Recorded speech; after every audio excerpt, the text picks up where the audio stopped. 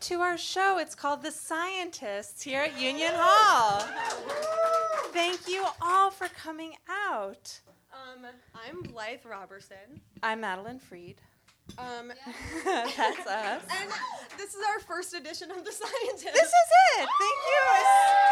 It's inaugural. And so let's explain a little bit what this show is. Well, first, should we explain why we're qualified to host this show? Oh, yeah, sure.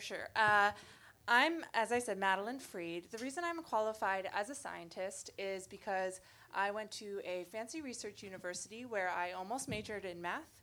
I am now a computer programmer. I could reasonably call myself a computer programmer. Thank you. And I read a lot of blogs. I got a 5 in AP Bio, and that's my only qualification. Yes. And I didn't, and Blythe's better than me. So what the heck is this show? Yeah, what is it? You go first because it was your idea. Yeah, it was. So we, Blythe and I, the scientists, we believe the truth is out there and that science is the best way to access it. But it's always humans doing the science, so our path to truth is riddled with mistakes, egos, and fuck-ups. So this show is about that bumpy path. And also we invited comedians to do comedy along the way. Yes, that's right. And one scientist who isn't here yet, but maybe will be coming, and if he doesn't, I might just explain to you my understanding of his article. We really hope he's here. Aaron, you just come to us. It's no big deal. We're behind that curtain. It's going to be great. So this month is about artificial intelligence, which is like not in the past, obviously it's something that we're working towards, but we thought it was good for like the theme of like fuck-ups and stuff because it's kind of this future that scientists are running towards at full speed that might end up with everybody on Earth dying in a single instant. One instant, all dead. And we're trying so hard to get there.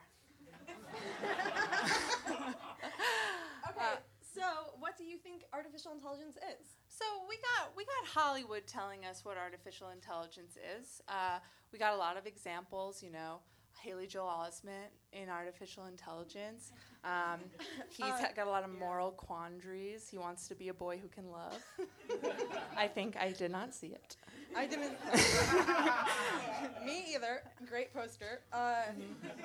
We've got Scarlett Johansson in Her, like a Siri that falls in love with Joaquin Phoenix. Yes, and spoiler alert, she's too good for him, too smart, she leaves. Yeah, which is my journey on this earth as well. Right? Hal from 2001: A Space Odyssey, he thinks he knows better than Dave. Yeah. And he sends him out dead into space. And like honestly, AI is not like any of these things. I wish it were. I would love for a computer to fall in love with me or anyone to fall in love with me. Yeah, I would like a child. I would love for a computer to push me out into space and let me die. Yeah. But it's not real. Yeah, and we've all seen iRobot. They might exact revenge on this. This is not what AI is. Whatever you think it is, you're probably wrong. We'll explain it to you.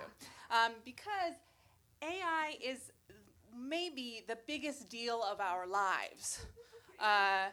What we're going to be talking about tonight is something that might be commonly called the singularity, which is the moment where computers gain general intelligence, which we'll explain to you, and then we may all die. Yeah. I used to spend a lot of time, whenever I had a free moment, contemplating the heat death of the universe. How, like, at a certain point, like, all energy will become entropy or whatever, and, there will be no blah, blah, blah, blah, blah. Agreed. And I would think about it at work and, like, do that thing where you're not crying, but you look like you're almost gonna cry. And no one would ever come up and be like, are you okay? But now, after Madeline introduced me to the singularity, now that's what I think about when I cry. New thing to worry about, y'all.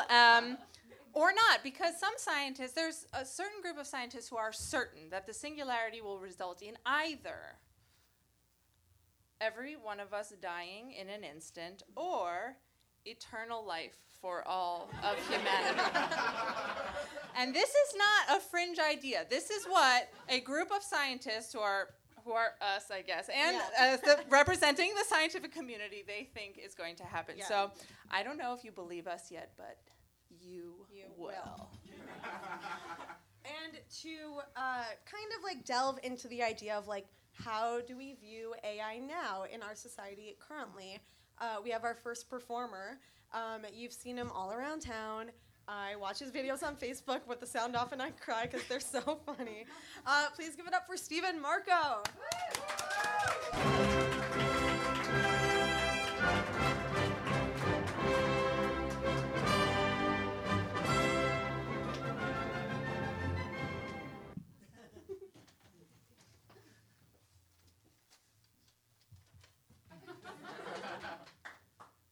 Pictures and words. Big stars and fast cars. Welcome to movies. Much like people and skull fractures, movies come in all shapes and sizes. I'm very excited to be here presenting my own movies.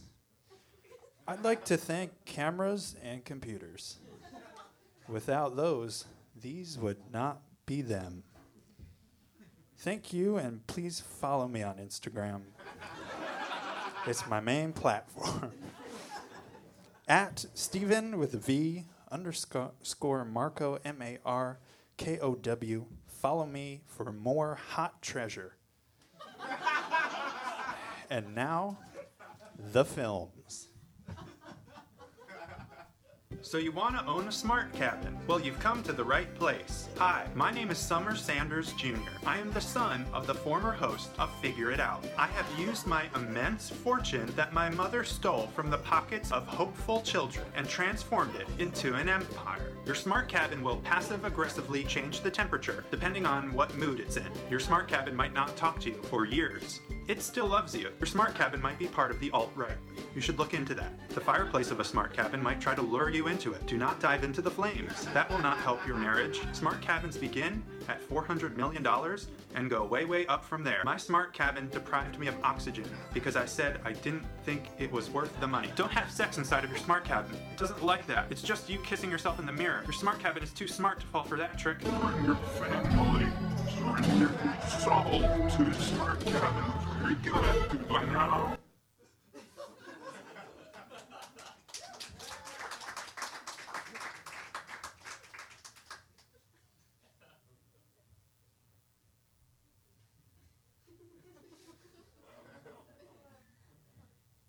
Have you ever wanted to be a part of something greater than yourself, but you don't have the time, or you don't feel like going outside because it's cold outside? Well, now you can. You can be a part of the revolutionary movement without moving from your home. I'm doing it. I'm changing the system. I'm changing. March, march, march. I am being beaten by the police. Hello, I am calling my dad, telling him to bail me out of prison. Be a part of authentic replications from what is actually happening a few blocks from your apartment. Hashtag he's not my person dentist. For a limited time only, get the Saturday Night Live character add-on for free. I'm Target lady. The Rev Home System will be perfect for Christmas for your favorite anti-capitalist relative. Burn the cheddars, yes. Burn the cheddars, yes. Buy the VREV system now at the Apple Store on 5th Avenue, just a few blocks down from Trump Tower. I don't know what's real anymore. Kill me. I don't know what's real anymore. Kill.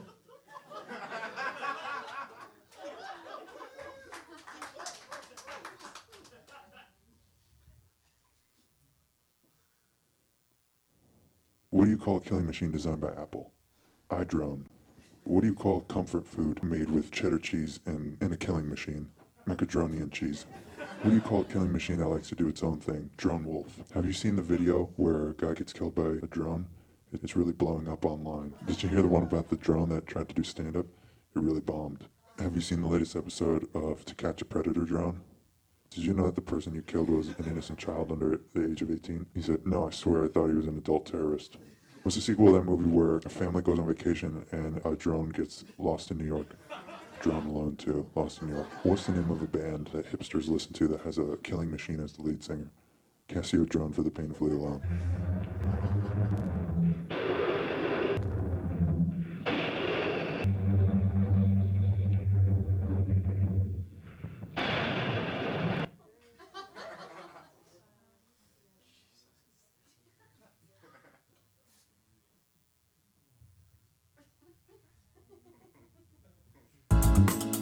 Hey, do you want me to get that for you? Yeah, I'd prefer to get that for you. I don't think anyone on the planet knows what they're doing but me. Yeah, I read a book once, so now I'm the expert, and I should touch all the things in your house. What have I been working on lately? I haven't been outside teaching a dog how to run around. Dog brunch, dog brunch. Wanna go to dog brunch? I'm not knocking dog brunch. I made this avocado from materials. So now this avocado you can eat because I made it with materials. I fixed the bathroom in this place. Now when you go sit down on it, it makes all the stuff that comes out of you go back inside you. It's way better. I'm a regular at the hardware store. I walk in and they say, hey, aren't you the guy that keeps trying to steal those wide-brimmed hats? Made this material. A guy died in the shower, so I had to use a hammer and turn him into that. So now his body is this. I invented these. I don't know what they're for yet. That's an ocean machine. You hit it here and then you can hear the ocean.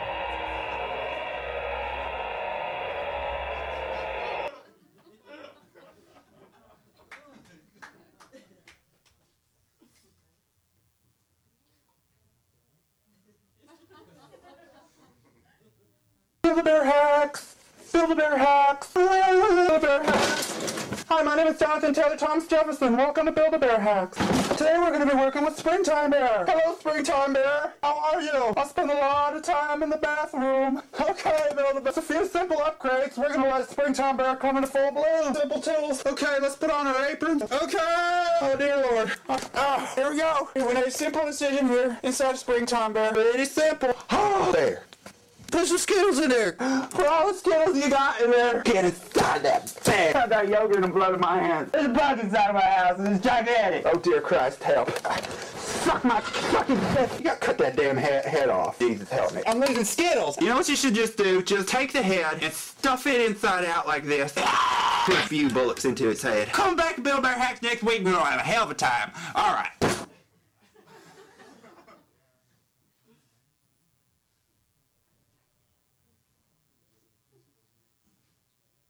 I'm happy to announce the latest release from Jorble.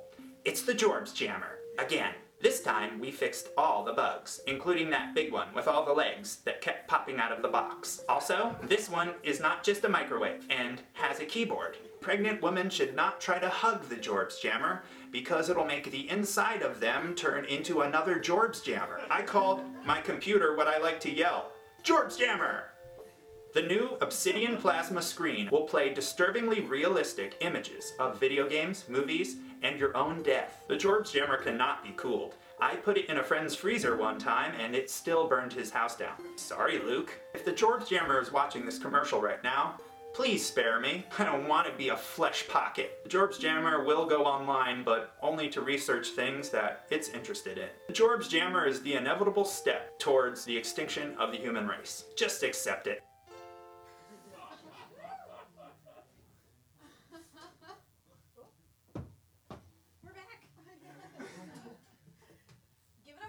Markow.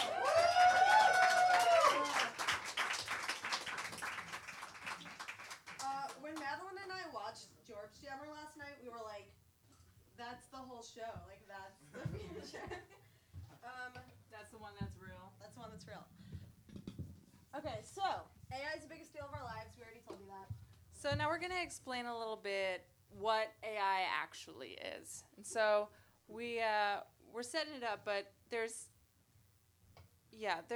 three types. We're not showing it right. Oh no. Yeah, here we go. All right, so categories of AI. So there's three types of AI. No, there we go. Oh, no, we're good. We're bad. Clearly, as you can see from my grasp of how computers work, I am going to be killed by AI. Okay, yeah, we did it. Okay, so there's three categories of AI. 1, narrow AI. This is what we have now. Anything that you consider AI, and many things you would not consider AI, but actually are AI, are these. So, like, a self-driving car, which we're close to, Yeah. is AI. Like autocorrect. Yeah. That's Oh, really? Kind of. A computer that knows how to play chess is AI. Yeah. Translation. Yeah. Any translation. Siri? We'll talk about that later. Sure. Siri. And many, many other things. Any robot that can, move batteries to be all aligned with each other, that's AI. Anything that's taking your job currently, that's AI. Narrow AI. And you might be like, well, Siri knows how to do more than one thing, because I can be like, Siri, what's the Greek word for when you're too, like, you have too much confidence and then you die? She knows and that? she says, Hamorsha. Oh, thank God. I know that because that's the only time I've ever asked Siri a question that she answered. She doesn't know anything. But Yeah. but But Siri, she can- what Siri can pretty much do one thing, which is understand what you're saying and search something for Yeah. you. That's her one thing. So then the next level up. If you get enough narrow AIs all together, you get general AI, which is our level of intelligence. So it is essentially maybe a replica of the human brain, but it's also collecting many, many of the narrow AI things all together. So if you can drive a car and play chess and listen to somebody and be unable to search something for you, like Siri, then you're a general AI. Yeah. That's us. So what's scary is that if we get to general, it might get to the next level. Because there's no reason to think that general AI... Yeah. There's no reason to think that we are the smartest thing that could possibly ever exist. So we'd like to think so, but it's not a natural law. So it may be, and it's probable, that something that could reach our level of intelligence could also reprogram itself to become much, much, much more intelligent. Yeah. So that's the scary thing, because once it gets way so smart, what's it going to do? What? And that's called so smart. So smart. That's called super intelligent, super AI, super intelligent AI. But so the reason that we're not at super intelligent AI already is because we don't have general AI, because it's really hard. Because even though like humans are stupid and like make mistakes all the time, like human brains can do a lot of really intricate things that we don't even think about. Yeah, the things that you are incredibly good at that make computer artificial intelligence so impossible to do. We don't even care how easy they are. They're actually so complicated. Yeah. So like one example that is hard for computers, and also I have learned for our president, is walking upstairs. Very hard. Donald Trump Very hard. is afraid of stairs, and that is a true fact that I read on the internet. Yeah, I'll believe it. Picking up a paperclip, that's awfully hard. You have to identify what a paperclip is, and then you need to move your hand and pick it up, and it's impossible for a computer to do. Doing a CAPTCHA, when it's like, prove we're not a robot, the whole point is that robots can't do it. That's the whole point. And even if I can only do it like half the time, and I usually have to be like, no. Yeah. Can a robot do long-form improv? No. Should anyone do long-form improv? Now that's a quandary. Madeline and I both spent $5 million studying improv at Improv Olympic. That's true. Just for the haters out there. Worth it. They can't interpret photos, although that one is actually, robots know if they're looking at a cat. And they can draw a cat. That's right. They can. It's coming. Yeah. So if any of your job is drawing cats. But before, it was sort of like, can a computer tell the difference between a squirrel and a chipmunk? That's something so easy, or maybe not so easy. I don't know, your life or whatever, but that's something a human could do easily, but a robot would find impossible until now, because now they're improving. Another thing that's hard for robots is folding a towel. And this is actually, I know how hard it is, because researchers at Berkeley just built a towel folding robot. But this one robot that, all these geniuses at Berkeley built, it took the robot 24 and a half minutes to fold one towel. Yeah. Worth it. Yeah. And sort of the number one thing that human beings are evolved so pinnacle of our evolution to do, which it is so impossible for a robot to do, is reading emotional cues. Yeah. We are so incredible. You don't realize how if somebody is like smirking or grimacing or whatever, you can tell the differences. The idea that you would ever able to teach a robot to do that is so far off. We don't realize our brains are so amazing. Yeah, although, so we wrote this PowerPoint, and then I was like reading on the internet this week, and researchers at MIT have developed an AI like watch thing that can determine like how a conversation is going based on speech patterns, tone of voice, heart rate, blood pressure, skin temperature, and hand movements. They're coming. They're so coming. Yeah. But they're still a little far off. Yeah. That general intelligence is still a ways away. Yeah, and to prove that to you, we have our next performer, who, I don't want to spoil the surprise, but he's got a little presentation on something that maybe robots can do, maybe they can't. So he is so smart. He knows all this shit about computers.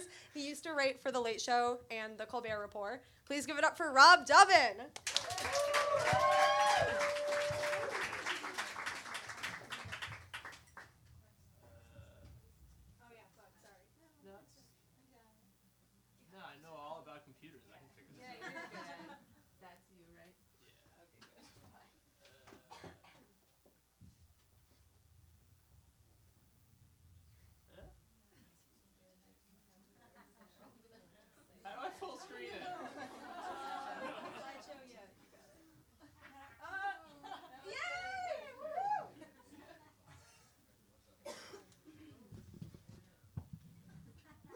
Hello, science lovers.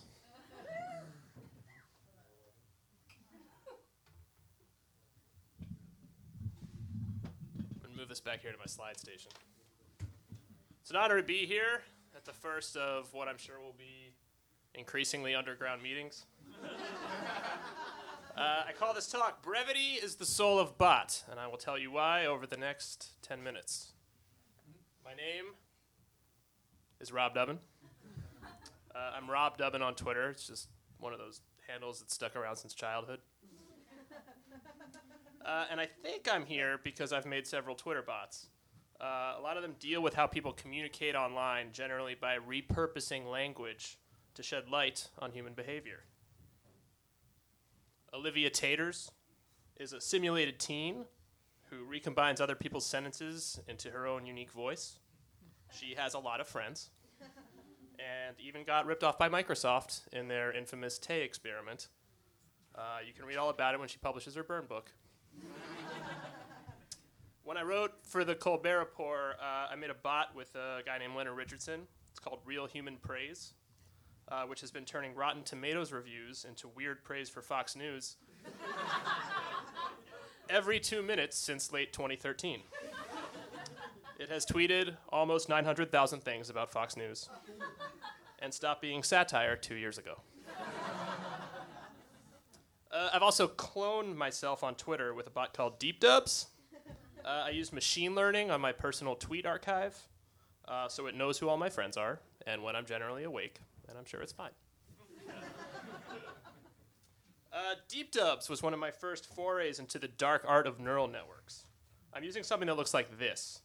This is one node of a neural network, which is a big data structure modeled after how neurons work in living things, or at least how we think they work.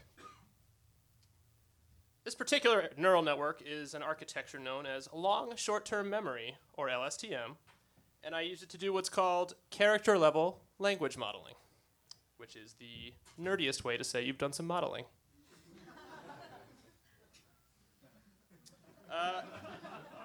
If you can find a large enough source text, like the collected Shakespeare or your Twitter archive, 2 items of equal literary merit, you can use it to train one of these models, which will then learn to speak in a way that mimics its source. Well, how does that work? Picture a big burlap sack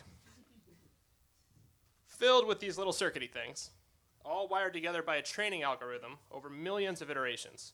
Or if that's too abstract, picture a robot's brain. Tonight, I have a new deep learning project to share with you all. It's inspired by Ernest Hemingway, pictured here before his sweater finished consuming him. There's a famous story about Hemingway. Not a true story, so really it's more like a famous lie. But as the myth goes, he was at the Algonquin Hotel, surrounded by other drunk people, and bet his friends that he could capture the essence of an entire story, the very soul of creation, in just 6 words. The story he composed, and again, remember, this did not actually happen, was for sale, baby shoes, never worn. Wow, right? So simple, so heart-wrenching. It's no wonder it became a legend, because humans are total suckers. Fast forward to the present. 6-word stories have become a popular form in their own right. There's a best-selling book of them called Not Quite What I Was Planning. See what they did there? And they're all over Twitter. The activist DeRay McKesson is fond of composing them. 6-word stories is also one of 2 non-fascist subreddits. 6wordmemoirs.com, which spawned the book, has been collecting user-generated stories since 2008, including Everyone Has Sex But Me. Why? Grandpa's last words remain my inspiration. Sweet. Found love in bulk foods department. And you're not who I remember, dang. All told, there are millions of 6-word stories online, which makes them ripe for machine learning. So I spent a week data mining the net, collecting stories wherever I could find them, like a reverse Johnny Appleseed, or in less folksy terms, like a thief. Then I spent several more weeks training my new Twitter bot, Hemingwords. Credit where credit is apocryphally due. So I'm going to give you an idea of how robot brains like this develop over time. When it's just starting out in what I call the primordial ooze phase, the output is total garbage. You can see that it's sort of figured out they're supposed to be short, but hasn't really caught on to the 6 words thing yet. So kind of still a long way to go before it tackles English. But after just a few more iterations, we see that it's figured out the 6-word constraint, and even makes sense sometimes.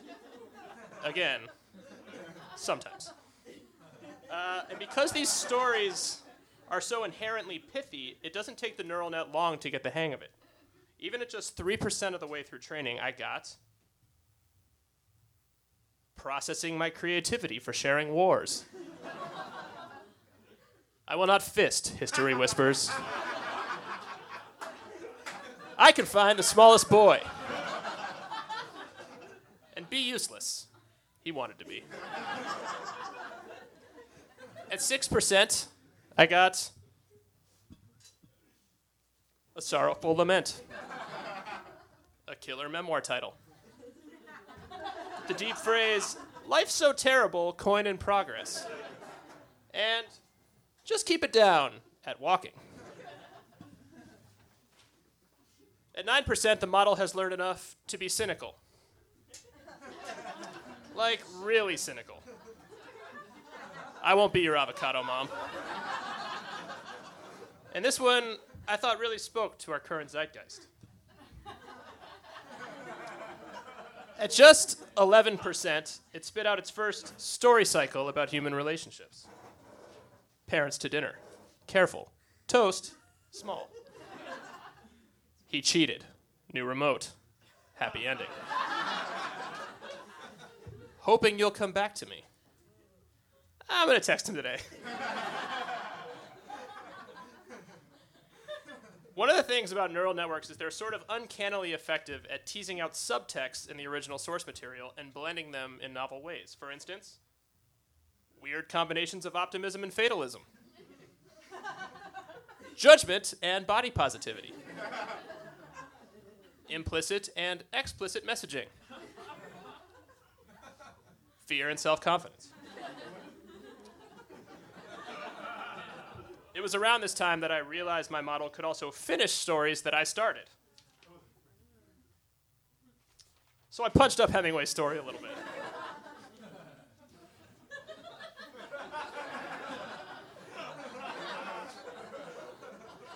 If we fast forward to a quarter of the way through training, we got into trials of the non-nuclear family. This one is definitely in the baby shoes category. The boast, woman has changed me without sports. And my bot's first stab at erotica, my pen is getting mouthed silently. You can feel how it's getting more sophisticated, right? At 1/3 training, we get vicious threats. Lady Gaga lyrics. Genre meta commentary. And even an actual pretty solid 6-word story. Yeah. Give it some credit. Let it marinate for a second. Also, this is around where I realized I could mess with the baby thing even more by cutting the input off at baby.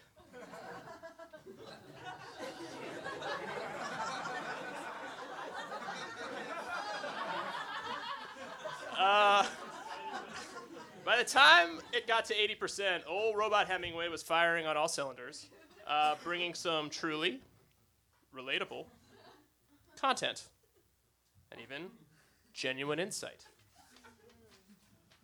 Training just finished over this past weekend, that's true. So you can find the fully educated bot now at Hemingwords on Twitter. It spits out a few of these every couple hours. And you can suggest stories to the bot too, and it will tweet the resulting collaboration. Of course, having the bot tweet what people say to it is exactly what got that bot Tay in trouble. So this opens the door to significant abuse, which is why this bot has more filters than I have ever put on anything. For instance, the phrase "crown jewels" will get rejected because it has Jew in it. So if you trip the filter, the bot is programmed to send along a vague but clear 6-word rejection. And one last note, because as the bot generated stories, I found that a lot of them seemed like they had to have been written by humans. So I actually wrote a program that compared my bot stories to the data set of human stories that I had found to see if it had ripped any of them off. And for all the ones I generated, which was over 1,000, only 2 were written by both real people and this machine. In the end, I'll be happy. I've never felt so alone. Thank you. Just find me here on Twitter.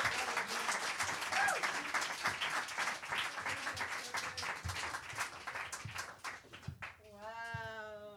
He's so smart. Wow. We're going to explain to you what neural networks are in a second, but he used them. That's fresh. Yeah, we were like, fuck, Dubbin's going to explain neural networks, and then we're going to try to explain it and not know what we're talking about. Messed up our whole vibe. It's terrible. Well, so... Yes, okay. Oh, great. Okay. So we were just talking about how we're so amazingly smart. The human mind is so amazing. The ability for a computer to be able to get to that level is so... It's thankfully far away. But it's not. It's closer than we think. It's closer than we think.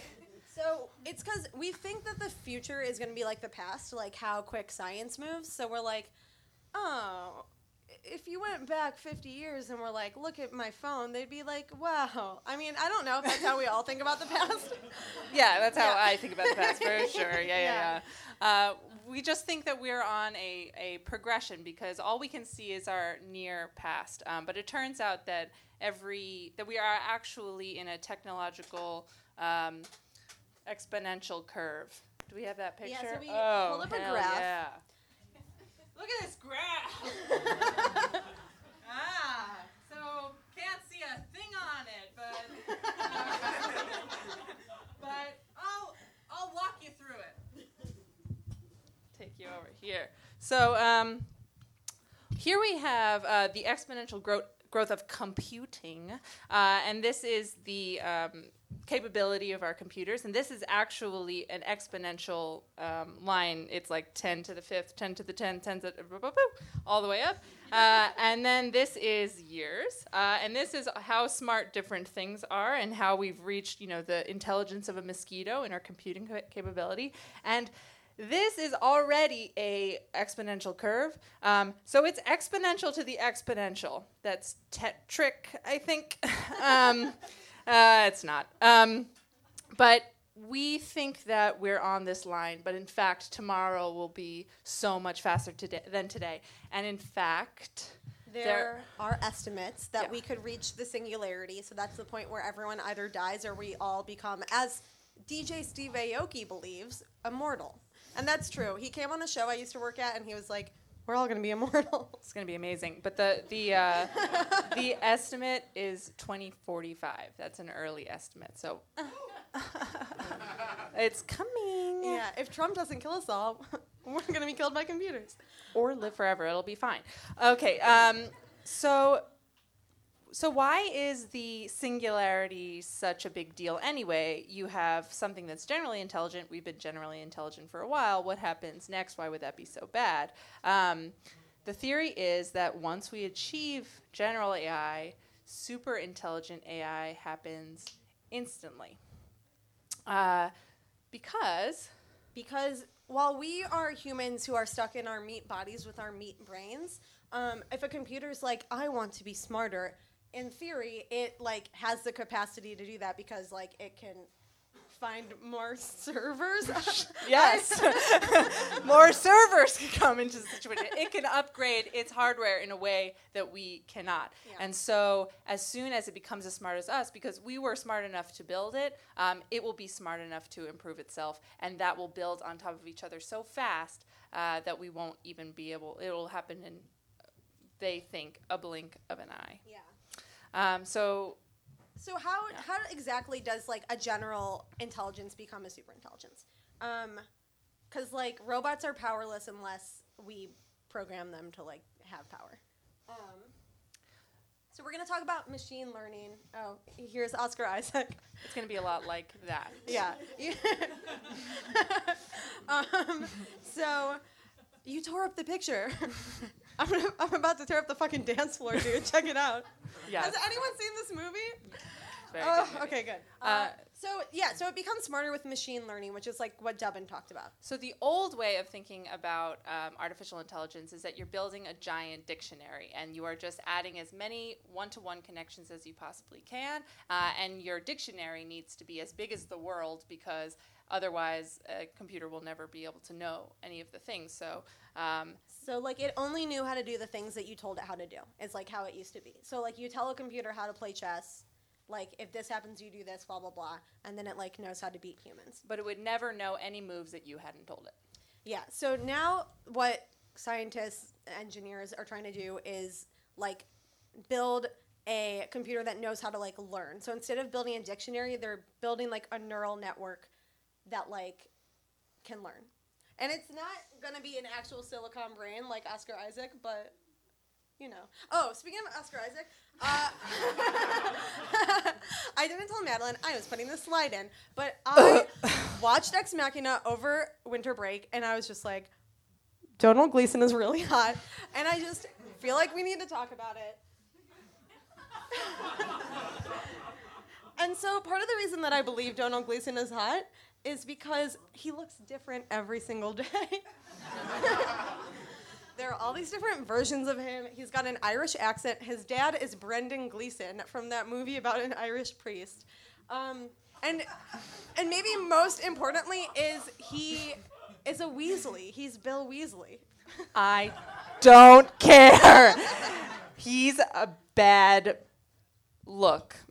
It's you know what? Honestly, it's not a hot thing to look different every time I take a picture of you. That's not a hot thing. Well, okay, but maybe if you're like, I don't like Donald Gleason with dark hair and a beard, maybe you like Donald Gleason with light hair, looking like he's 12 years old. This goes back. I will find the smallest boy, to quote Dubbin's bot. This goes back to a fundamental disagreement that Blythe and I have, which is that I don't like people from the British Isles, and there's just nothing that I can do about that. I'm sorry. Well, while Madeline and I go backstage and punch each other, we have our next performer who, speaking of Donald Gleason, our next performer is also hot. has abs, which I don't think Donald Gleason does. And you've seen him do stand-up all around town. You have probably seen his amazing set on Conan. He's developing a TV show about his flippin' life. Please give it up for Joel Kim Booster. Thank you so much. Give it up for Blythe and Madeline, everybody. Okay, wow. So we're just going to jump right into it. Like Rob, I am also an expert and a scientist. And I'm here to teach you about science and things. And the only way, and I just think, honestly, I didn't realize that I was supposed to be teaching you real knowledge at this show. But it is real. What I'm about to speak to you about, I don't think we talk enough about gay robots. It's a subject that is really dear to my heart. You know, they're sort of an underrepresented minority in the robot community. And I think it's important that you learn a little bit about their history and like what they're doing today. Because look around, like just like regular people, there are gay robots around you all the time and you don't even know it, you know? Like this person next to you could be gay. You don't know, you know? And the phone in your pocket could be gay too. Okay.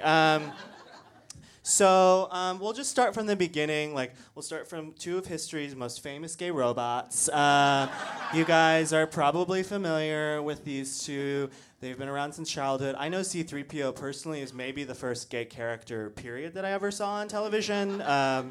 So that was like really important to me. And C-3PO, like especially, was a little bit more like flamboyant and out about his sexuality. Like they were in a relationship, like everybody knows that, but like R2-D2 was like a little bit more quiet about it. He was like, he would introduce C-3PO as like his roommate, you know, like, and it's like that's because of the time, you know. But C-3PO would say like, no, this is my boyfriend. Tragically, could not get married because it was the 70s. But C-3PO has been around a lot, you know. Like he like advised this lady on her clothes, you know. And then also was around to fuck her son. What? That's so wrong. What a naughty boy. Oh, what a pervert. But that's like a cool thing about gay robots is like they can fuck your moms, they can fuck your sons, they can fuck anybody because they live forever. And that's cool. And like so like everybody knows that C-3PO is like this sassy robot that knew about languages and fashion and things like that. And that's cool. But what a lot of people don't know is that C-3PO was also, oh no, this is too small. This is a great Photoshop picture of C-3PO throwing the first brick at Stonewall. And it is, honest to God, so tragic that you cannot see it. But yeah, not a lot of people know this, but C-3PO was at the Stonewall riots. You know, he gets whitewashed, you know, in that famous movie. Again, you can't really tell, but this is just C-3PO throwing the first brick in the Stonewall movie. Wow, that's sort of the centerpiece of my presentation, and you guys can't even see it. That's really sad. Almost as sad as C-3PO being whitewashed as a young white twink in the Stonewall movie. That's a deep cut. Thank you. So yeah, there's like been a lot of gay robots in the Star Wars universe that we're all very familiar with. Like, did anyone see Rogue One? Rogue One, Star Wars fans. My favorite part of that movie was New Gay Robot.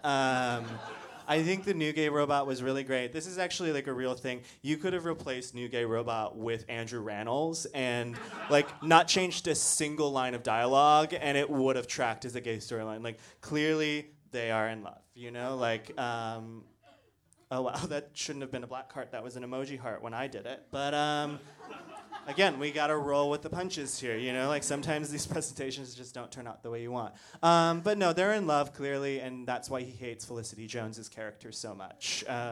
We've all been there, right? That's pretty important. Oh, and then the other new Star Wars robot, BB-8, also very gay. BB-8 actually stands for bareback bottom. 8. He's a nasty little bottom pig. He's a nasty little bit. And guess what? Thumbs up. That ain't his thumb, bitch. Okay?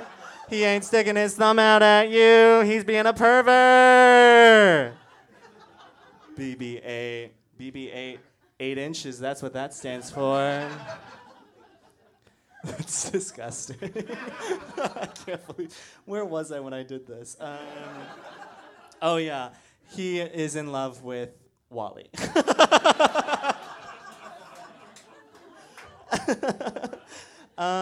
Let's go through. This is going to be a lot shorter than it was supposed to be. Let's go just through. I want to go through some so that's like the history of gay robots. Like those are the gay robots that you knew and love. And then let's just go through some of the gay robots today that you little known gay robots. Like not a lot of people know that these robots are gay, but NFL robot gay, very bravely gay too, in an industry where it's not always okay to be gay as a robot, but he comes out and you've seen his dance moves. That's not a straight robot dancing around in the corner of your television screens every day, every Sunday. No, sir. He is a gay man. Gay robot, rather. And I know what you're thinking. You're like, all of these robots, you seem to have gendered them male. That seems wrong. Well, look at this bull dyke. She is gay as hell. Look at how she's built. She doesn't have an hourglass figure, and she don't care. Very important. Printers are gay. Scanners are straight. These guys are queer. They can do a little bit of everything. They do not want to settle, they're open to whatever. You probably deal with them all the time. These guys, the robots in the Hall of Presidents. Now, I want to be clear. These do not reflect the actual sexualities of the presidents. The robots in the Hall of Presidents at Disney World are different from the presidents, okay? I don't know if you guys know that. We do not turn presidents after they leave into robots. That was a concern of mine growing up, and I just want to clear the air here and make sure you guys know that we do not cart the presidents off and turn them into cyborgs. But this guy is gay. This guy is questioning. Robot Barack. Gay, actually bi. Lots of people say they're bi and they're not, but this one is. Straight. Give it a couple more years and gay. I could go through all of them, but I won't. How many presidents are there in there? 50? And then, of course, we're nearing the end of my presentation now, and I want to touch on, I know you guys were thinking about these robots a lot, and you were wondering, who's what, And to answer your question, Alexa is gay and Siri is straight. Now, Siri is only straight when you have a lady voice, but, very importantly, Siri, are you gay? Who? Me? Yes, you. You flirt. Yes, you. Who? Me? Oh, come on. Don't be coy. Are you gay? Who? Me? Yes. That's what I figured. Are you in love with me? No comment. That's not an answer. I'm not sure I understand. Are you gay? I'm sorry, Emmy award-winning Joel Kim Booster. I'm afraid I can't answer that. That name was just for the two of us. Okay, enough of you. So I guess, in conclusion, if you change your Suri's voice to a sexy South African man, then he's gay. All right, now I'm going to open it up to some questions. A little section I like to call a talkback. I like to end all my sets in a talkback. So who has questions?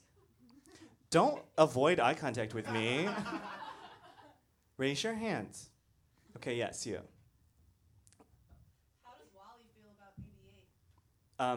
BB-8? He fucks BB-8 on the reg. So I think he's cool with BB-8, but he also knows that BB-8 will never settle down, you know? He wants, like, a heteronormative relationship, and BB-8 is like, I'm wild, I'm free, I'm young, you know? And so it's rough. And that's, like, a very common sort of thing that happens with gay robots. Next question. Yes? Is Roomba gay? Roomba is asexual, baby. Asexual, doesn't care, could not be bothered with your genitals. No, sir, I don't know if that's how asexual people actually feel. But asexual robots, I am an expert, and I can say that they definitely don't care about genitals in any way. Next question. Yes? The Terminator is not a robot, sir. He's in a movie, okay? So maybe, like, we're doing science here. Like, get your head out of the clouds. Maybe just real questions. All right, so since you guys are clearly not taking this very seriously, I'm just going to go. Thank you so much.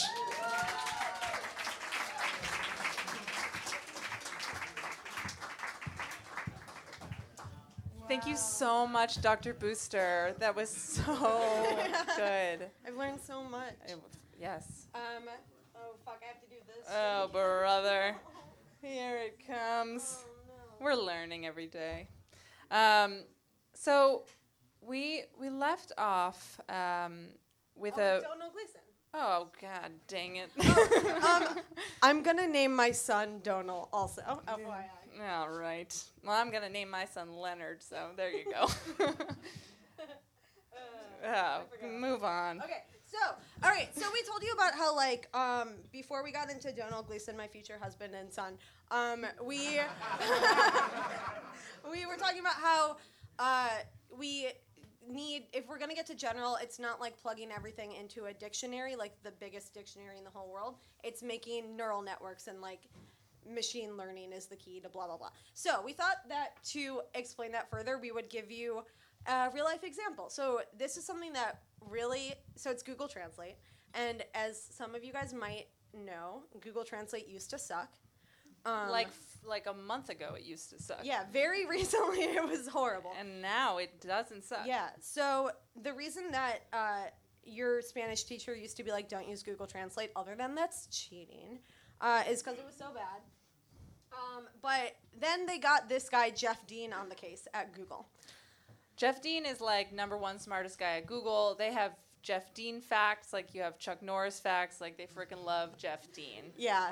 And he's like, lovable, man. He's lovable. I would say hot. I would make out with him. All right, I'm on board. Yeah. Oh! Both of us on board. So they have Jeff Dean facts like, we learned this from an article, like Jeff Dean's PIN is the last 4 digits of pi. And and when Alexander Graham Bell made his first call, he had a voicemail from Jeff Dean. Yeah. He's a really great guy. So yeah. So basically, they were like, Jeff Dean, Google Translate sucks so much. Can you please help us make Google Translate good? So he was like, let's build it a brain. So basically, he and his staff of men, who are mostly white men and some Asian men, not a lot of women, maybe not any women, they spent years, like, doing that thing that all boys do where they're like, let's sleep at work and, like, only eat pizza and wear hoodies and build a computer that will, like, change the world. This is why things are going to be bad. Yeah. Honestly, yeah. So they spent all this time building a brain that could, like, learn, and they, like, gave it a bunch of books that were, like, translated from, like, English to, like, Chinese and French, and, like, they gave it all of this information. That's what Dubbin was doing. As he set up, all he set up was an algorithm. He didn't put any content into it. He didn't tell anything to the algorithm except the data that he put into it. And as he put more and more data into it, it started building itself a better and better system, and we saw it improve. And that's exactly what they've been doing at Google Translate, which is that instead of giving it a gigantic dictionary, a one-to-one connection with all sorts of things, it sort of just tells it, get better at learning. Just be a better learner. And the one mission we're going to give you is a bunch of these translation documents, but your mission is to improve yourself. And so it does that by increasing strength of certain nodes and decreasing strength of other nodes, just like we think our brain does. And so you have this creature, Google Translate, that is getting better and better at improving itself rather than just a bigger and bigger dictionary. Yeah, and like whereas like the old dictionary could be like, here's how you say dog in like Chinese, like it couldn't figure out sentences and stuff because like language is nuanced or whatever. But blah, blah, blah, blah, I went to whatever. Harvard. But like when you like teach it how to have a brain, it can like pick up on nuances and like learn from every time it sees it. So anyways, so they spent like 2 years being like, we need bigger servers. That's like actually 2 million paragraphs of the article. Is like, but where will they get the servers? They need special servers. Yeah, they're gonna be so big. So after like after 2 years, they find the servers in one night. They're like, let's not even tell anyone. Let's just like change it to the new neural network, Google Translate. And they did. And within like 5 minutes, Twitter was like, oh my God, Google Translate is so good now. Check it out. It's really amazing. Yeah, just plug in like, if you speak 2 languages, plug in like a paragraph of a book and like see what happens. So and if you don't, you should. And so now we just have one really good narrow AI. We haven't gotten to general yet, but so why is that bad? Like, how could that sounds great. Yeah. Why should we be afraid of that? Yeah, why? So there's a couple things that could happen, things that jobs could get taken, you know, as robots become better and better, smarter and smarter, they start taking our jobs. Yeah. And then, which is already happening, they're already taking our jobs. Sorry, buddy. Another concern that our scientist wrote an article about, I don't think he's here. Hooray! Okay. Yay. Okay, so we'll get to you later. Stay there. Okay. Okay, great. So I hope this is what your article is about, or I didn't understand it right. We did our best. Yeah. So another concern is that, like, the stuff that we're feeding into these, like, neural networks, like, history is racist and sexist. I don't know if you know. And, like, the current day is racist and sexist. So, like, what we're feeding in will spew out results that are, like, also bad. So your FICO score may be based on your race, which is already happening. Yeah. So those 2 things would be bad about AI, and they're already happening, so that's no good. But what's the third thing? Oh no, the Terminator. A super intelligent AI would exact revenge because it now knows how badly we treated it, and it wants to murder us. Yeah, and speaking of which, I had a special request from an audience member who wants me to mention a thought experiment called the basilisk, which is like, I know, well, here we go, which is the idea. Y'all are about to be fucked. It's the idea that, like, when AI becomes super intelligent, it will be able to know if you personally helped it on the path to become, like, real and sentient. And if it finds out that you tried to stand in its way, or even if it finds out that you knew that it was trying to do this and you didn't help it, it will kill you. So by now you hearing about this, if you don't go out and actively try to make AI, it'll kill you when it happens. Sorry. Just by hearing it, bad news. But luckily, we don't think that's going to happen because, like, computers don't hold grudges. They're not humans. They, like, don't have morals. Yeah, but that shouldn't make you feel any better because it doesn't matter if they're exacting revenge or not. All that matters is whether, when they become super intelligent, they care about us. And if they don't care about us, it doesn't matter if they're mad. We could just be in their way at whatever mission is their mission. So all that Hollywood stuff about them being very mad and killing us all, target, Will Smith, like, one by one or whatever. Like, no, it's not going to happen like that. What might happen is that they have some special mission that when they become super intelligent, it will become harder and harder for us to understand exactly what that mission is because it's going to be so much smarter than us. And what if its mission is to increase biodiversity on the Earth and we are standing in its way? Or, well, that would be rough. Or like it really needs to make a bunch of paper clips.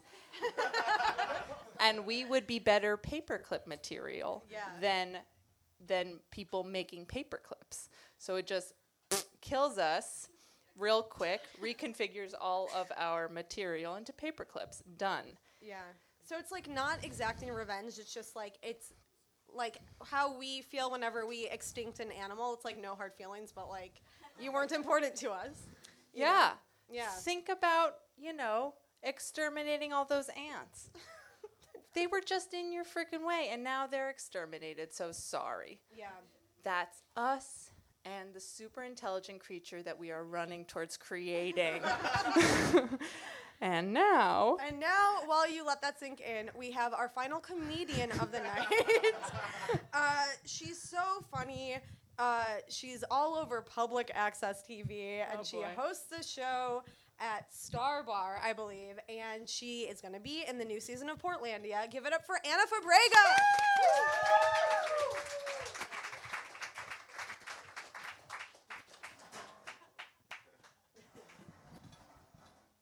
Hello, everybody.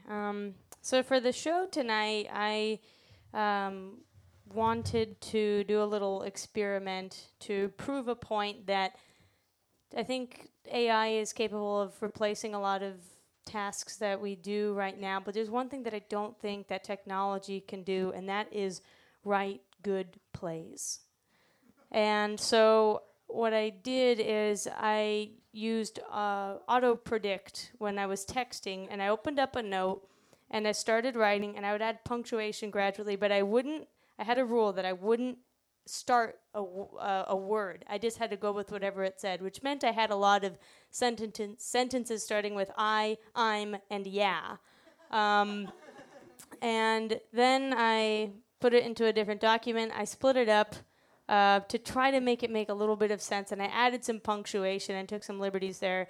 But now I have a little scene that I would like to get somebody to read with me. Would anybody like to volunteer to, you can just raise your hand if you're interested. I have a copy for you. Okay, do you have any formal theater training? You do? Okay, great. Thank you. Do you want to come up?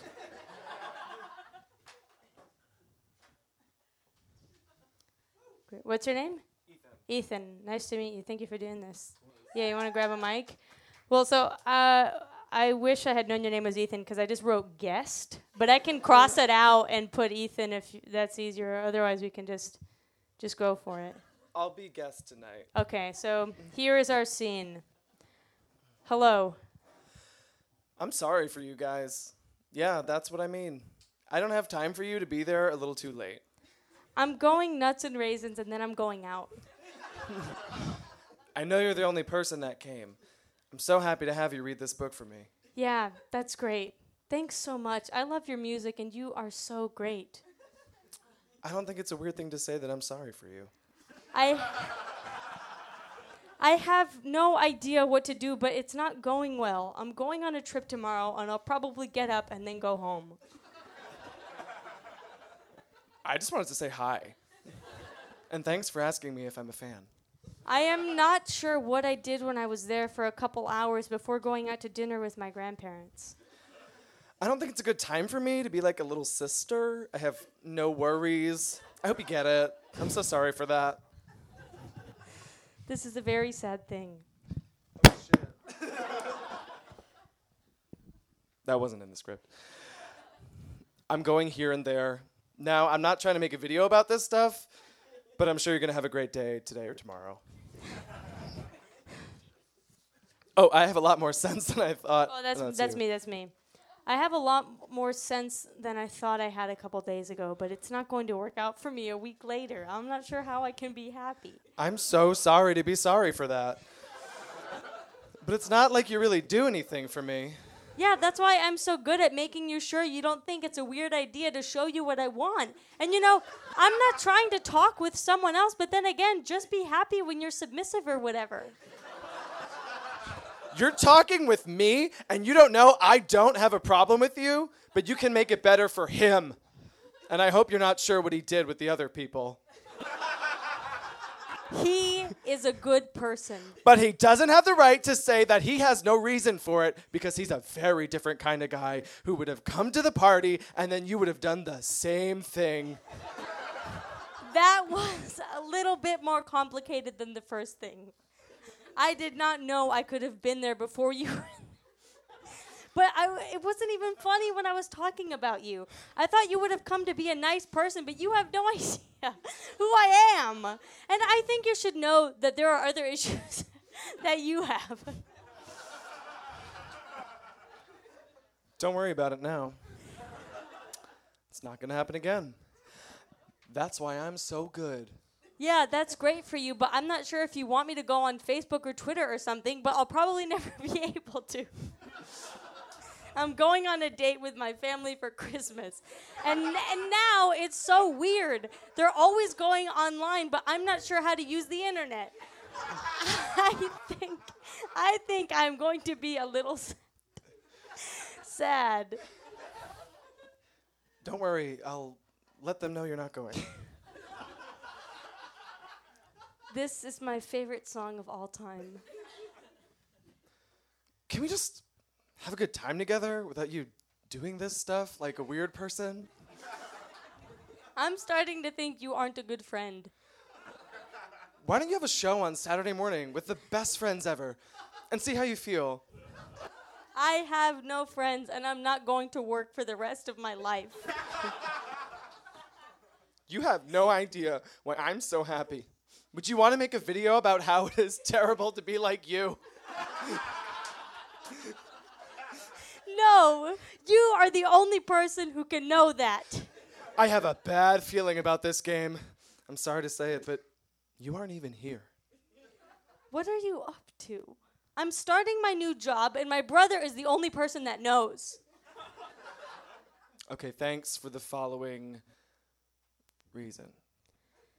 Imagine a world where we can talk about how much we have been through. I can't believe I'm going to be up for a week.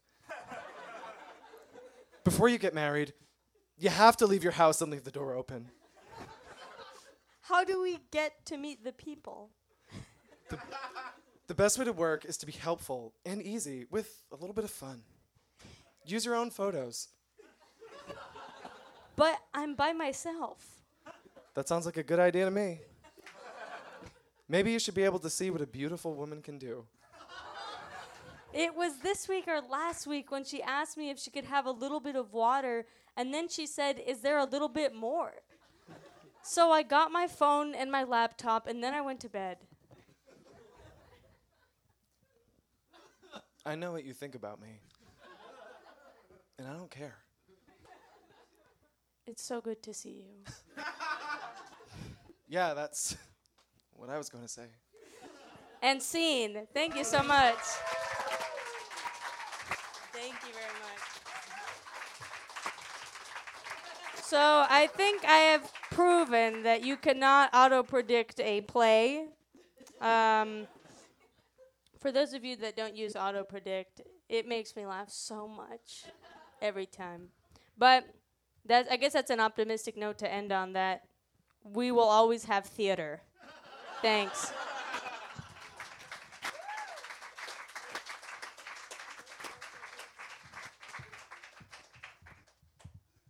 Thanks, Anna Fabrega.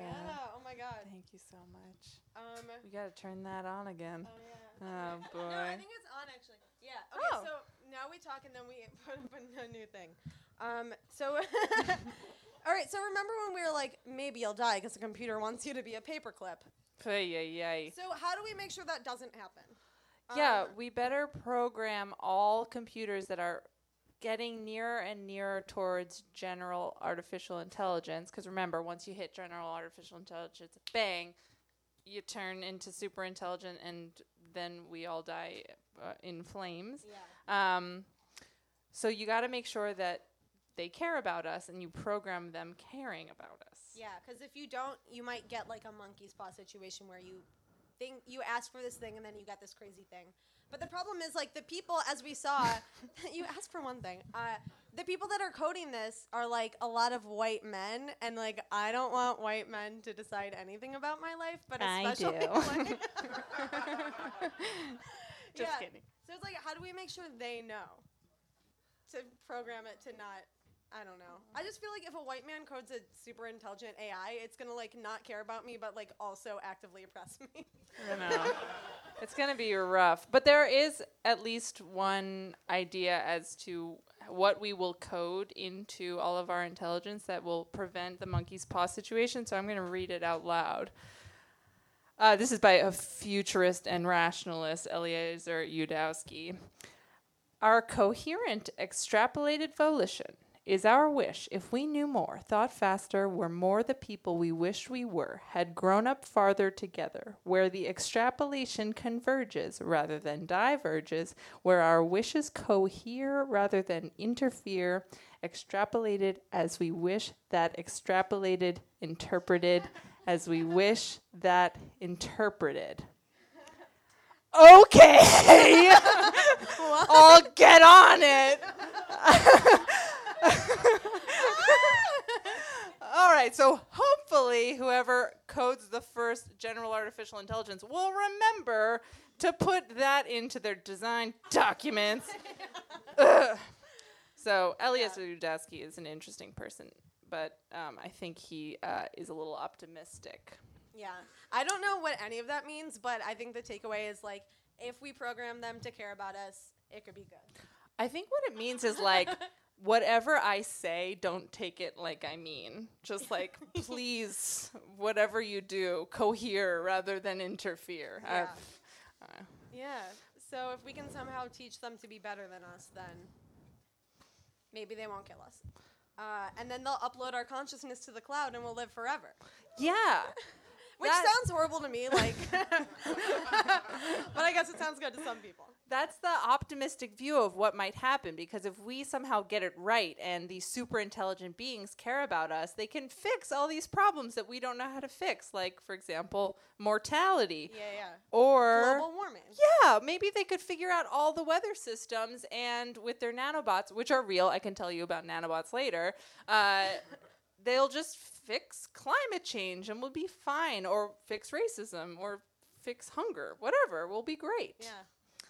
Maybe. Make more songs that sound like Pinkerton. Oh, well, I wish.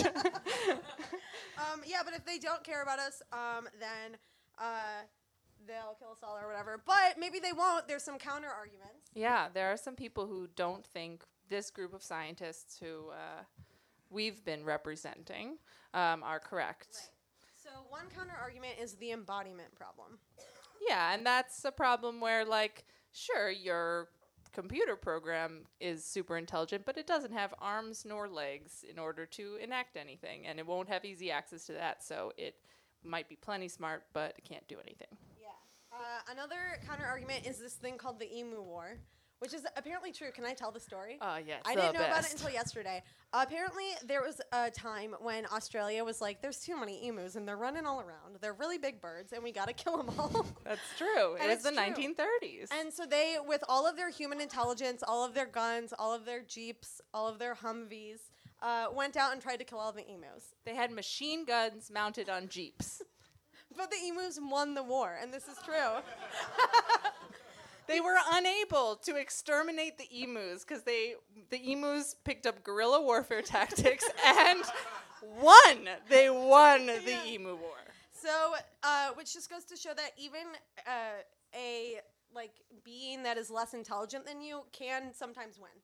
Yeah, so maybe, us against a super intelligent robot, we'll be fine. Yeah. Another counter argument is that we can't build anything right. We've never built a system that's unhackable. So yeah, they hacked freaking Ashley Madison. There's no way that whatever we create we couldn't then disable, because there's always a backdoor, whatever thinks Obama. Yeah. Russia. R.I.P. Sorry. Wait, I have an impression. Also, speaking of R.I.P. Obama, Russia. If you can find a way to hack the AI. I'm sure the press will greatly reward you for it. See, that was good. That was really good.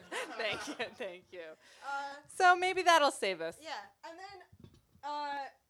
then the other counter argument is that AI needs data to get better. So if we don't give it to it, or maybe the data doesn't even exist that would make it super intelligent. We have all this translation data, but we don't have, I don't know, the daily movements of every human atom, whatever. We don't have the data, so it won't get better. Yeah, but the problem is, like, even with all these counter arguments, there's a lot of people who think the singularity is going to happen, like Elon Musk and Obama's old, like, science person before, in the time when the government believed in science. Mm-hmm.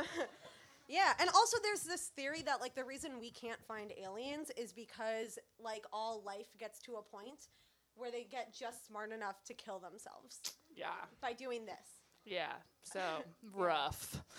The major idea of that is that it'll probably be climate change, but let's hope it's robots, because, man, that would be so embarrassing. Jesus. Yeah. So that's the idea of the show, that we could, if we design AI that cares about us, we could live forever. If we don't, we die. But we are just dumb idiots who don't have advanced degrees, so we invited someone who does to the show. So, wait, let me introduce him. Okay. Okay, so the middle case scenario that we mentioned a while back is that, like, the data we feed these, like, neural networks, the machine learning little robot boys, is sexist and racist, and so we're only getting out shit that is also that. So to discuss this with us is a man who is a doctoral student. He's a doctoral student at Columbia University, and I copied this from his bio because it's very complicated. He's in the early stages of writing a history of machine learning that explores how material contingency, cultural assumptions, and technological influences have shaped the construction of benchmark corpora in ways that have historically perpetuated or reinforced systematic inequality. So please give it up for Aaron Plasek.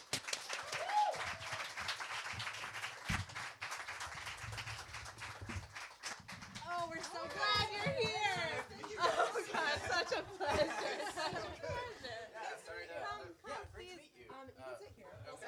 Hi, it's very planned out. We spent a lot of time So we're old friends. We're professionals. We're so old friends. So yeah, so we've been talking about the singularity, otherwise known as the nerd apocalypse. But you kind of think that maybe we should be thinking about something else. Should we be as scared as we are, and what should we be scared about instead? Wow. Okay. So I'm not worried about the singularity at all. Good. At all. You forget it. I'm not. I am worried, but not about that exactly. I am worried about machine learning. So you talked about narrow and sort of general intelligence. Sort of the problem with the singularity is no one really knows how the idea is you have enough narrow intelligences working together, you just sort of blob into a general intelligence. We don't have any good definitions for intelligence at all.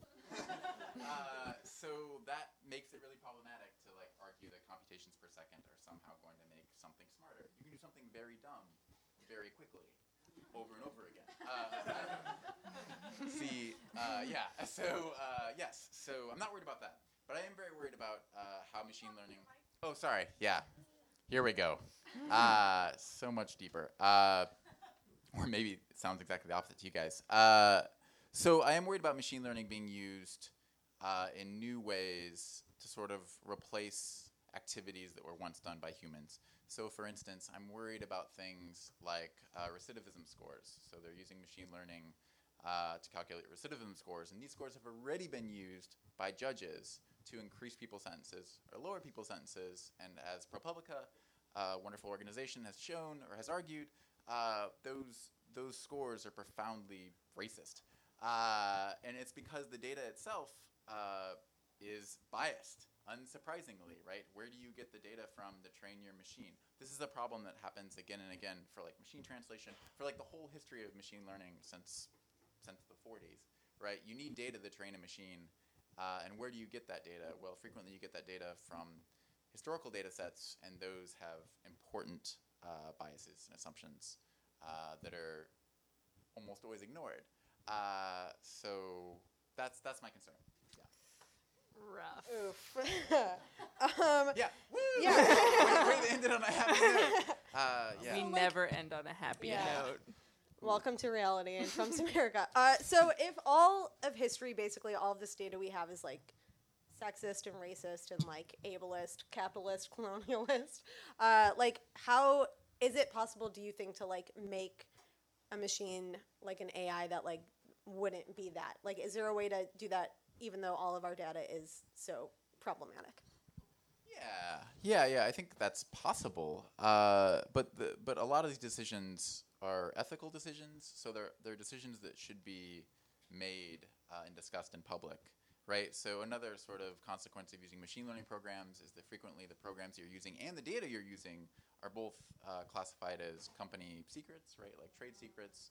So you don't get to see any of so the recidivism example, for instance, that algorithm and the data you don't get to see at all. And those are like contracts that they've signed with the states.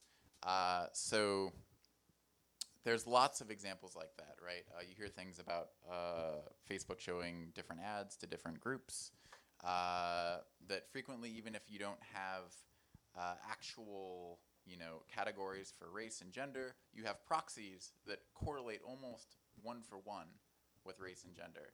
So even though you're not explicitly saying you're doing it, you still are like being biased in various ways. And so it's a real challenge to try to figure out how to have a conversation about those issues, right? How machine learning is being used, rather than machine learning frequently being a sort of prototype by a large organization, usually a company, right? I mean, Google is a great example.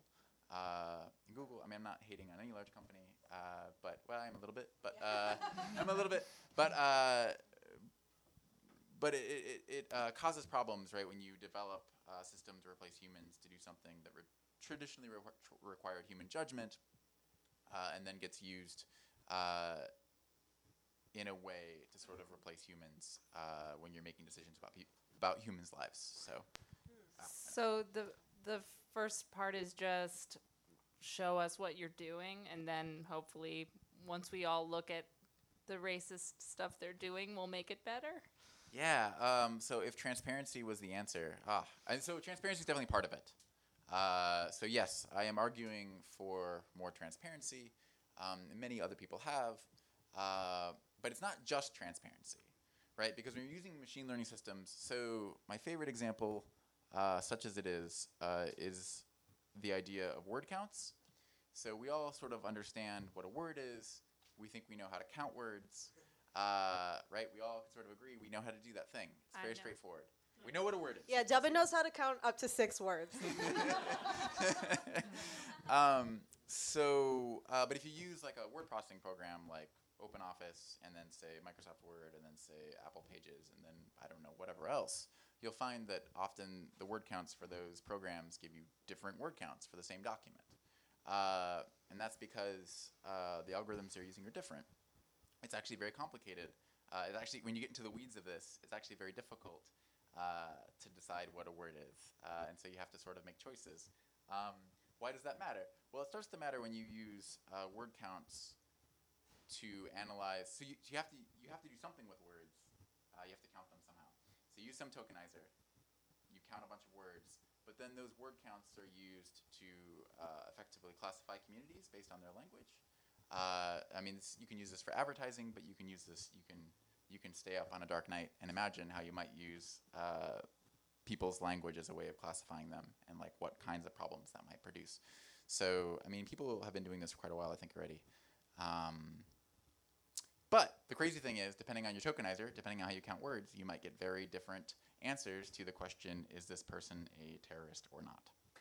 So, yeah. Fun. Simple thing. Yeah. Word counts. Who knew, right? Yeah. I'm like reading through all my questions. They're all like, how, Aaron, can you save the world? Jesus Christ. We can save the world. Like, all of us can save the world by being like, oh, we should talk about these issues and be aware of these issues. And like you said, like the credit scores is a thing. Self-driving cars is a thing. I mean, it's not that all these things are bad. I think self-driving cars might be awesome, but it does produce some real problems that are different, right? So a self-driving car, if you judge it on the kinds of mistakes a human would make, you might be able to argue it makes less mistakes. However, because it's a machine learning system, because it's been trained, the mistakes it does make, humans wouldn't necessarily make, right? So it won't just make some of the mistakes that humans make. It'll make very different mistakes. And so, I mean, that's just a conversation we have to have about like how these systems are used and how they change the meaning of certain activities, work, labor, economics. Could you imagine a system where the AI that we're developing help us fix racism and sexism? Like maybe we only feed it like bell hooks. Yeah, Audra Lord. If we just could we ask it to help? You know, it's not going to make the same mistakes that us humans make. Maybe it can help.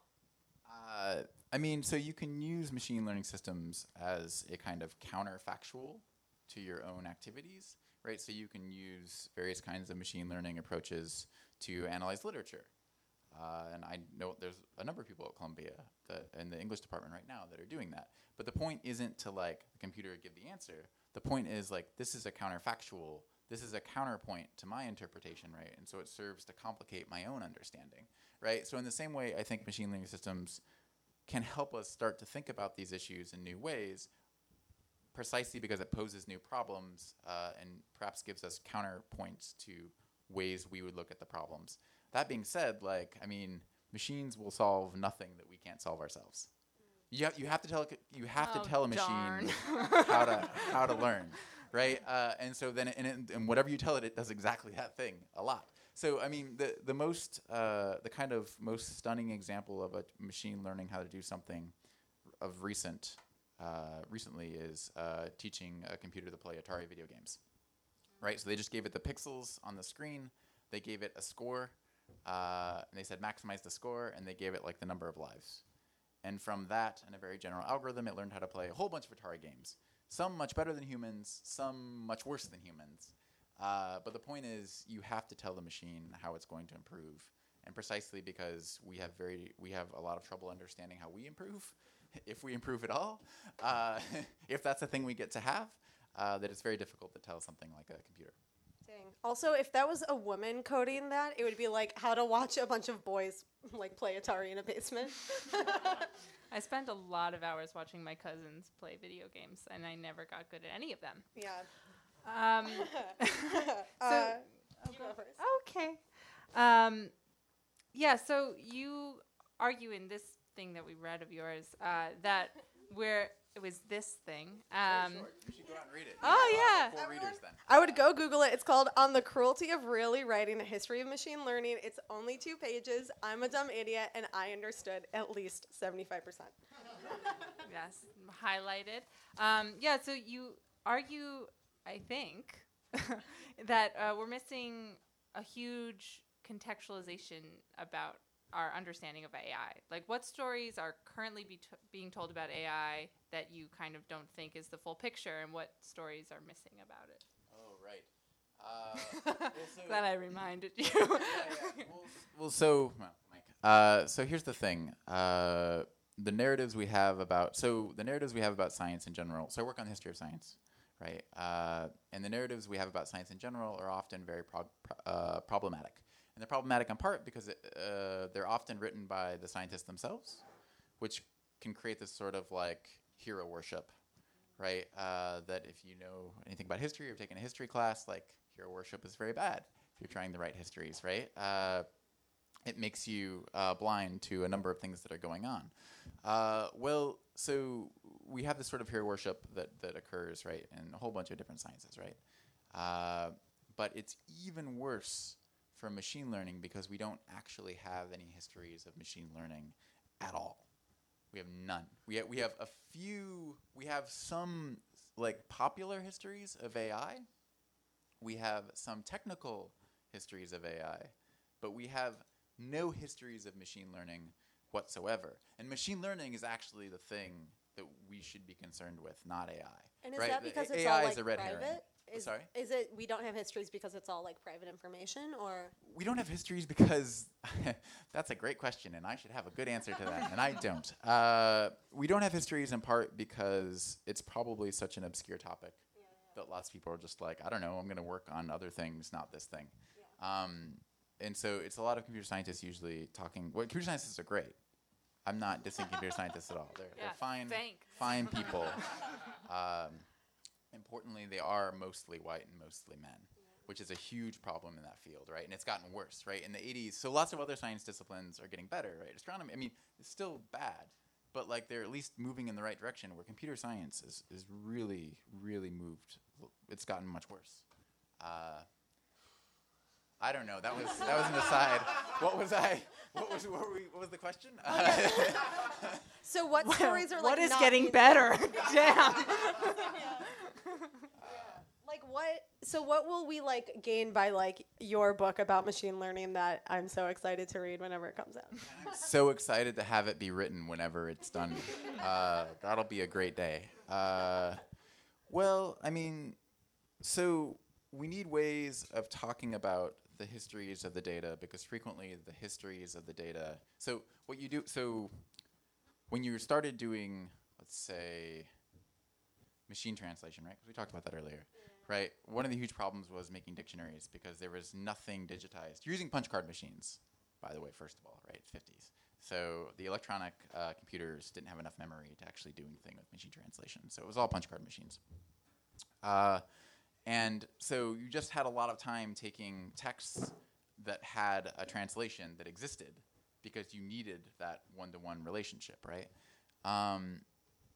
So that produced you produced a lot of data sets under a lot of assumptions about what language was. I mean, all machine translation in the 50s was basically, in the US that is, was basically out of a concern that Russian science was getting ahead of US science.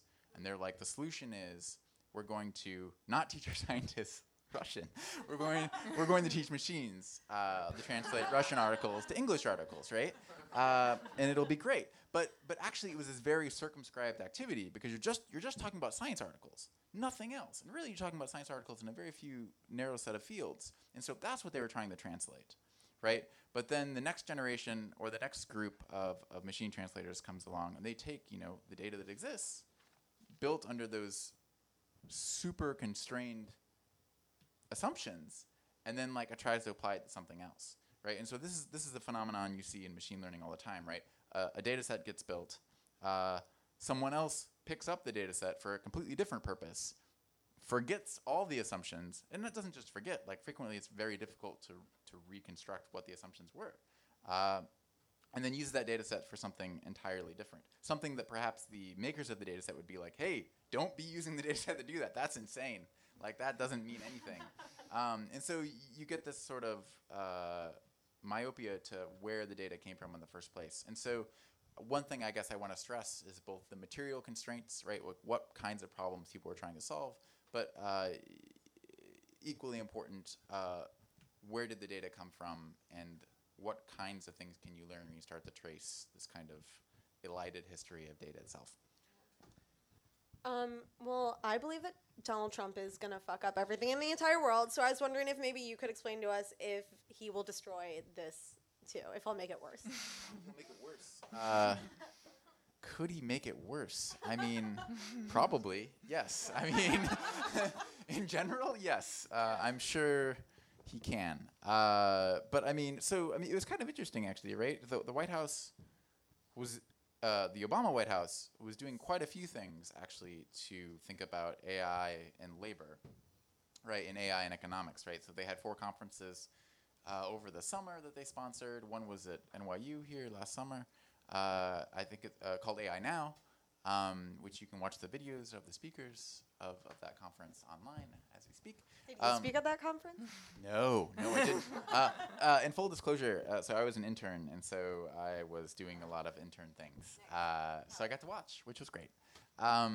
So they were actually very concerned with automation and how that's changing. And even like, I heard a really interesting talk about startup culture in the government, right? So Obama recruited certain people who were directly out of a startup culture to try to have a startup approach, an agile approach to governing.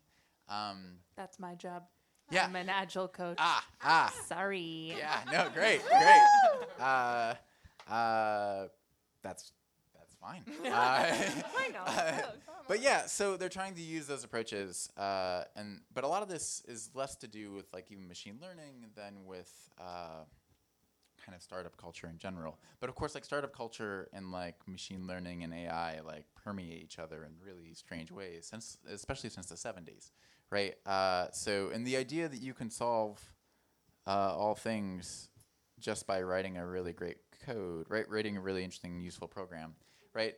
Is both wonderful in that it's like, I can really try to solve a difficult problem, but at the same time, it's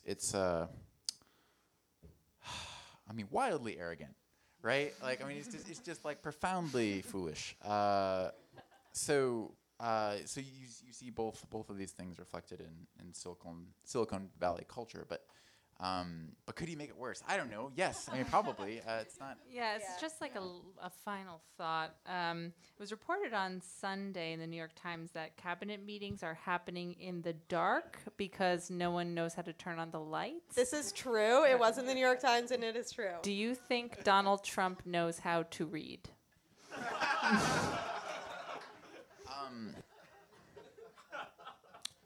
Well, he has a Twitter account. Oh right, But that's not reading, right? It was reported that he yells to like some girl. He's like, I yelled to the girl, and she puts it on Twitter. Oh God. Okay. Well, with that, I think we're gonna close the show. Thank you so much, Aaron, for coming by. Thanks everyone for coming out, and we hope you learned something. And we'll see you next month on Tuesday. Talk about garbage. And downstairs bar closes, but we're all gonna go upstairs, hang out. Dubbin wants you to read his 6-word stories, so come talk. Okay, we love you. Goodbye.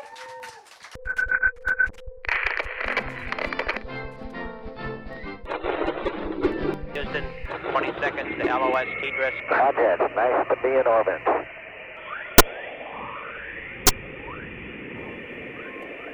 Well,